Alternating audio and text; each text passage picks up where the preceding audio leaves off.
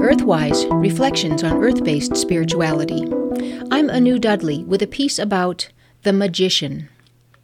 Continuing on our path through the 22 major arcana cards of the tarot, we come next to the Magician, where the Fool, the beginning card, embodies instinct and the energy to be. The Magician represents intention and the energy to create.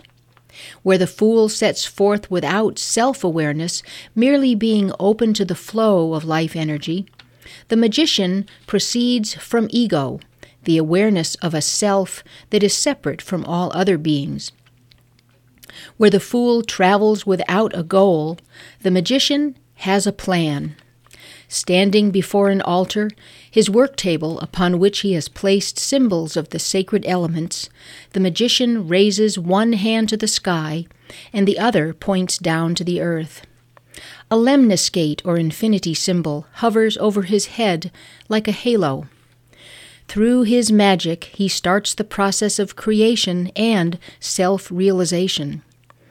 The Magician is numbered 1 in the tarot deck, because in any act of creation, we must begin with ourself. To understand the meaning of the Magician, we need to know something about magic.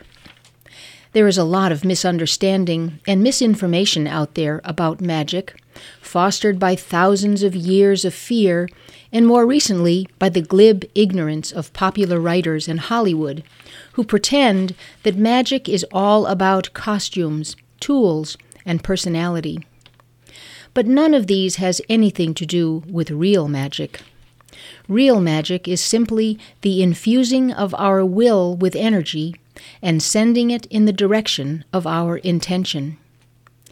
Energy, will, and intention are the only things a magician needs in order to perform magic. While this is a simple formula, it is not an easy one. To begin with, tapping into the flow of life energy requires a coordination of body, mind, and spirit that most people in our culture have not been trained to do. Secondly, knowing our intention, what it is we really want, takes a level of self-awareness that many have not bothered to cultivate, so that they often end up getting something they don't want. Finally, understanding that each of us contains the divine within ourselves is not a perspective that is fostered in our culture, and therefore it is often difficult to summon the will to perform magic. That is not to say that ordinary people can't be magicians, for there are people who always seem to create what they need when they need it, without seeming to try. They are the ones who know, on some level, how to adopt the magician's pose, one hand raised to the sky like an antenna to intercept the flow of universal energy, while the other hand points down to the earth, where manifestation on the physical plane happens.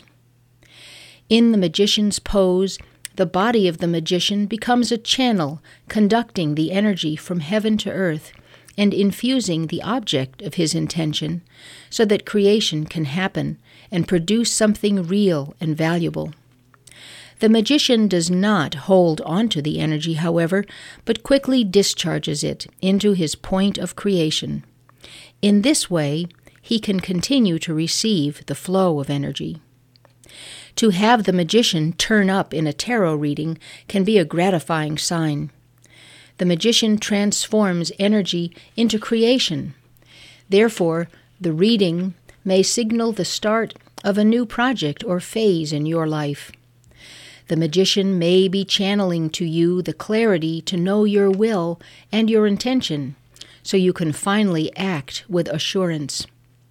And the magician may help initiate a process of self-realization, wherein you can come to know your true self, as if for the first time, and see yourself as an emanation of universal energy, capable of creating whatever your will intends.